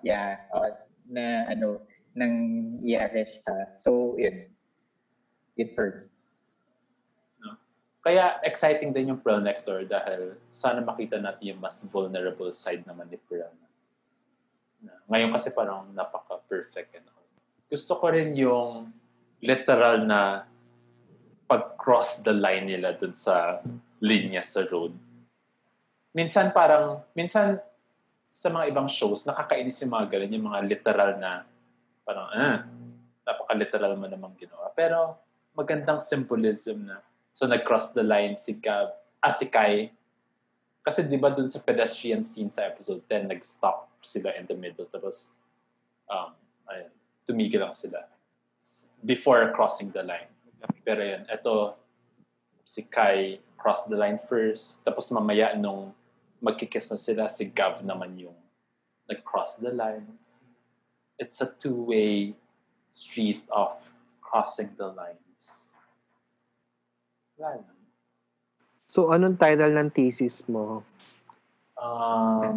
Cinematic devices in the BL, Boys Love BL of the Philippines, in the Philippine setting. How Game Boys cross the line to our hearts. Corny. Pupunta na tayo sa Kiss. Maganda yung pagkaka-plant nila nung swab test. Alam mo, natakot ako doon. Parang, sino itong magte-text? Baka naman panibagong twist or panibagong drama na naman to. O si Terence na naman. Terence ulit. Or positive siya. So, what if yun yung alt game? Akala ko nga yun eh. Kasi yung reaction ni Gav parang nalungkot siya na may text. Parang ganyan. Natakot mo. Pero at least negative. Nag-shoot sila ng positive. Parang ayaw ko makita yung positive result. Parang masaya na ako. Bakit nila tayo iiwanan ng sad ending? To change the health industry in the Philippines. Kailangan palang mamatay ni Gav para mag-push ng healthcare system sa Pilipinas. Omando. Kasi magkakaroon ng hashtag, pray for Gav. Oh my God, magka-rally talaga yung buong Pilipinas. No? Pag mass testing now! Save Gav! Save Gav! Mass testing now! Dahil walang mass testing. Punta na tayo sa Kiss. Ang sabi nga sa Quarantines, pag may tang, at pag may tang, may love. Maganda yung kiss. Best kiss ever. Kahit isama mo pa ang Together, the series. Wala naman nag-kiss doon. Hindi ko pa napapanood yung finale. Ay, wala ba? Di ba nag-kiss naman sila? Parang ganyan lang. Nag-kiss sila sa last episode ng Still Together. Pero walang tangtong kiss na to, so wala masyadong love. Saan? Sa Together? Hindi, sa Game Boys. Siyempre, hindi, implied na may tongue dahil gumaganon yung lips nila, diba? Like, yung bottom lips nila parang So, So, implied na may tongue. Pero syempre, as actors, hindi nila pwedeng gawin yung may tongue talaga. Pero sobrang ganda man yung kiss na yan. Sobrang romantic. And hindi lang siya yung para pakiligin yung fans. Hindi lang siya fan service. Parang may emotion talaga, may love, at culminate siya ng buong parang build up ng relationship. Ng buong lockdown. Na sana nakawala na tayo sa...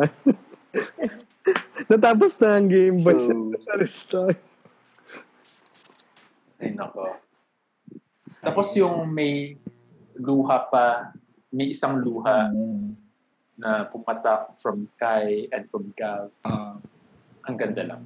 Best kiss ever. May nanalo na. May winner. At yung lighting. Sino ang winner? Maganda siya. Beautifully shot. And yun nga, tama yung sinabi mo na culmination siya ng relationship nila.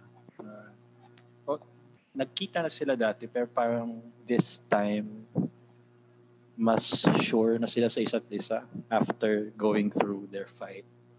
Parang mas magkakilala na sila ngayon, mas they're deeper in their relationship.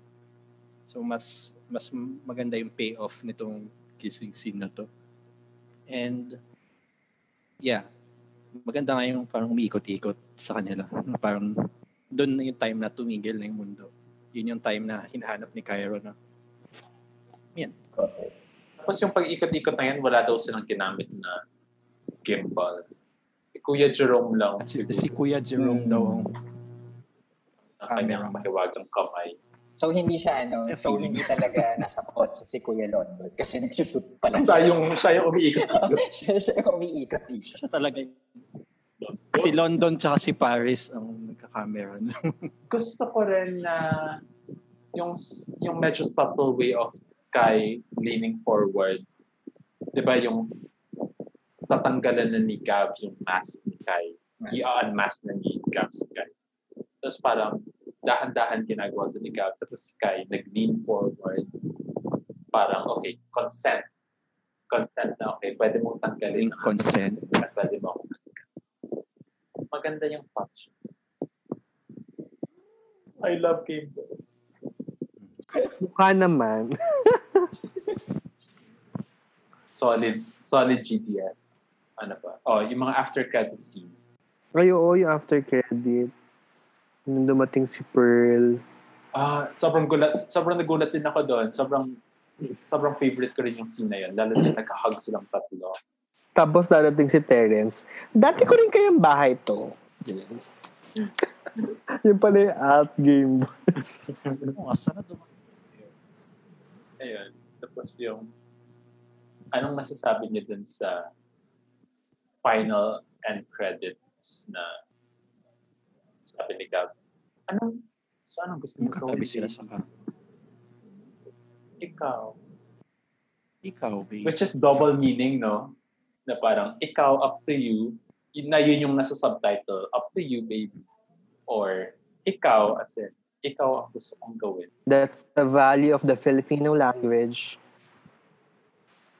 Very useful in dry humping joke. That's in alt Game Boys. What? Oh my God, what if yun yung alt Game Boys? Itutuloy na rin yung scene na yun. SPG. SPG Posible. version. Share ko lang na yung boyfriend ko kasi si Aubrey, hindi siya nanonood ng Game Boys. Tapos, pinakita ko lang sa kanya yung mga pictures ni Elijah. Tapos ano ko nasabi niya? Sabi niya kamukha daw niya si Elijah nung bata siya. Tapos tinitingnan ko parang merong features na may features na hawig. Tapos parang, oh my God, may type ba ako? Tapos iniisip ko pala yung mga naging serious crushes ko nung in the past. May mga features na naging smile. Sobrang big ako on smile. So lahat sila dapat may magandang smile. Direct. And Baka malaking naman. mata. Baka naman po, direct. Alam mo, ayoko na mag-stand. Mahirap na mag-stand. Yeah, baka next time may unan ka na, Ansis. Nakakapagod.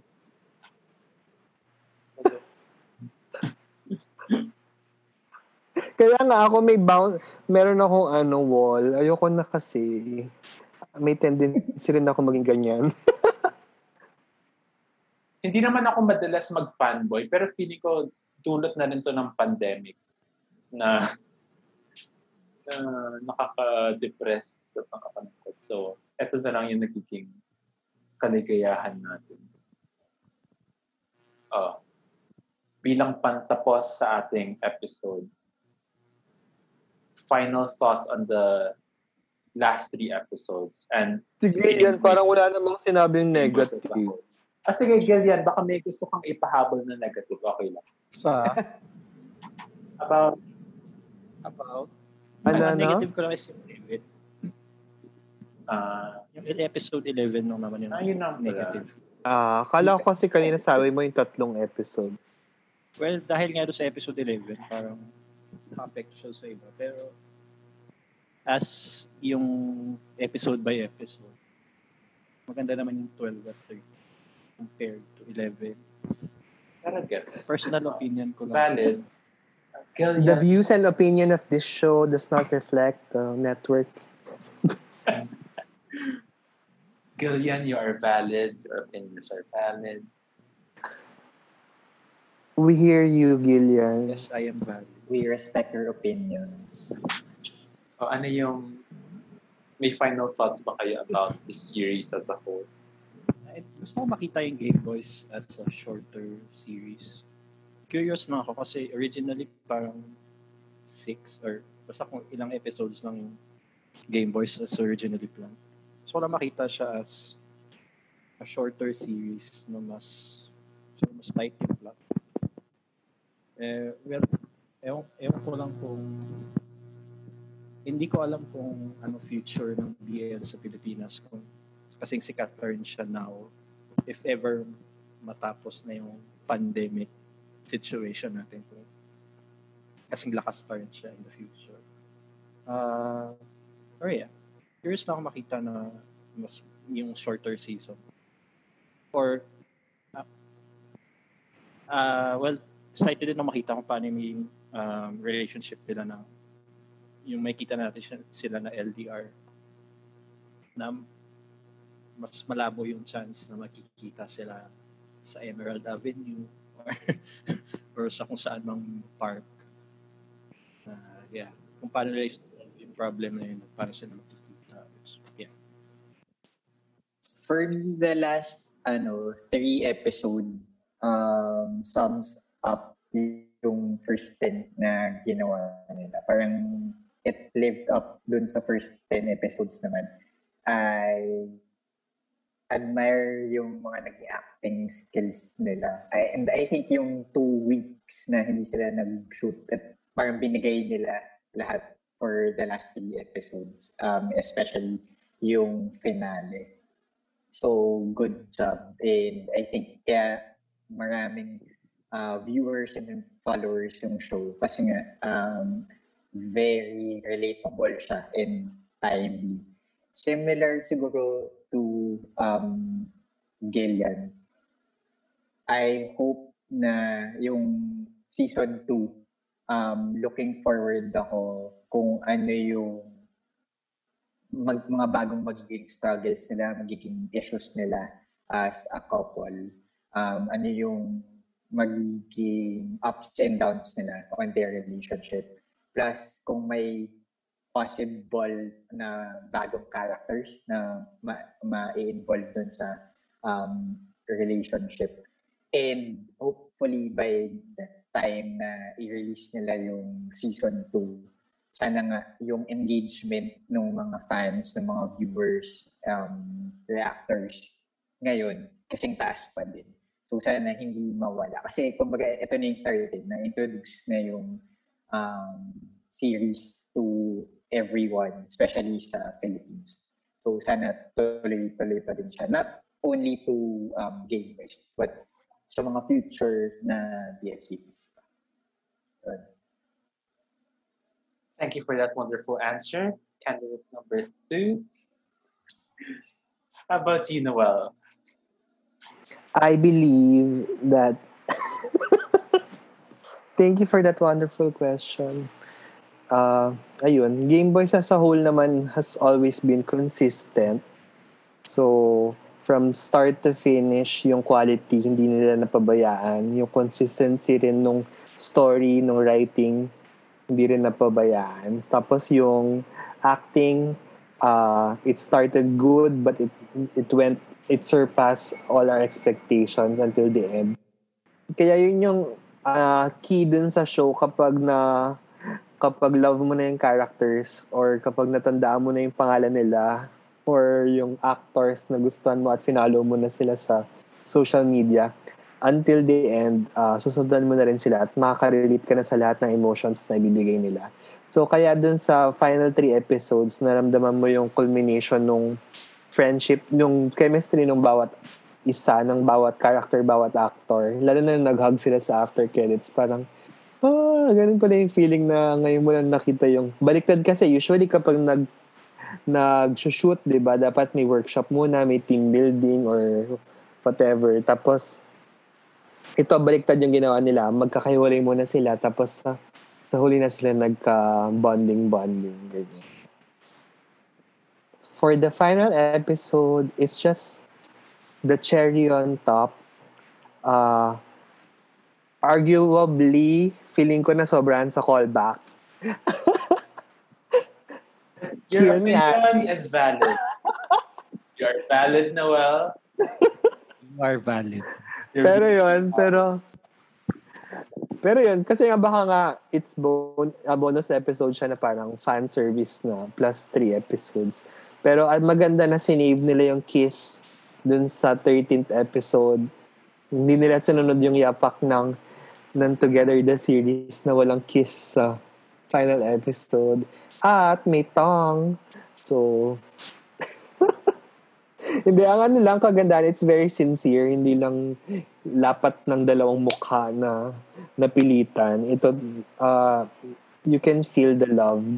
Yung love nila for their roles and their show. Pati, ayun.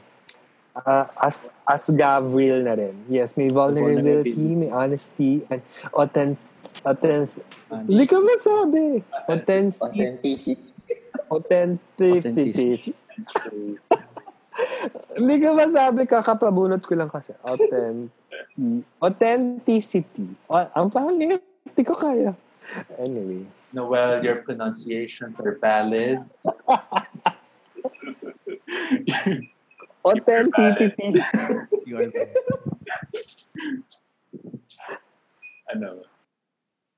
Ako, Yun lang. parang dahil nga dito sa pandemic, feeling ko na siguro hindi naman masama yung word na obsessed, pero feeling ko naging mga kaibigan ko na tong si Kai, Gav, at Pearl na they're really close to my heart na. And dahil ang kagandahan sa Game Boys is sobrang accurate and sobrang totoo ng portrayal nila of queer people on screen. No, na parang makikita mo talaga yung sarili mo on TV, yung mga issues natin, plus yung issues about the pandemic, about all relevant issues na napakatotoo. So makikita mo talaga yung sarili mo on screen, kaya it's really close to my heart. And then maganda rin yung sinabi ni Percy dun sa last reactor meeting nila nung live stream before the finale na nakagawa yung Game Boys ng isang malaking ecosystem, isang community na hopefully after the show is can break together and change the world, no? Na napaka romantic ng sinabi niya, pero it's napaka-idealistic, pero napaka-hopeful din kasi sinabi niya na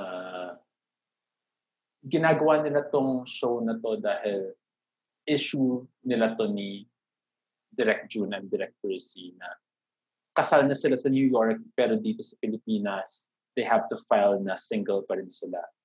kaya ginagawa nila tong mga tamang portrayals of LGBT queer people on screen. Dahil dito nagsisimula, I guess, yung conversation and yung movement.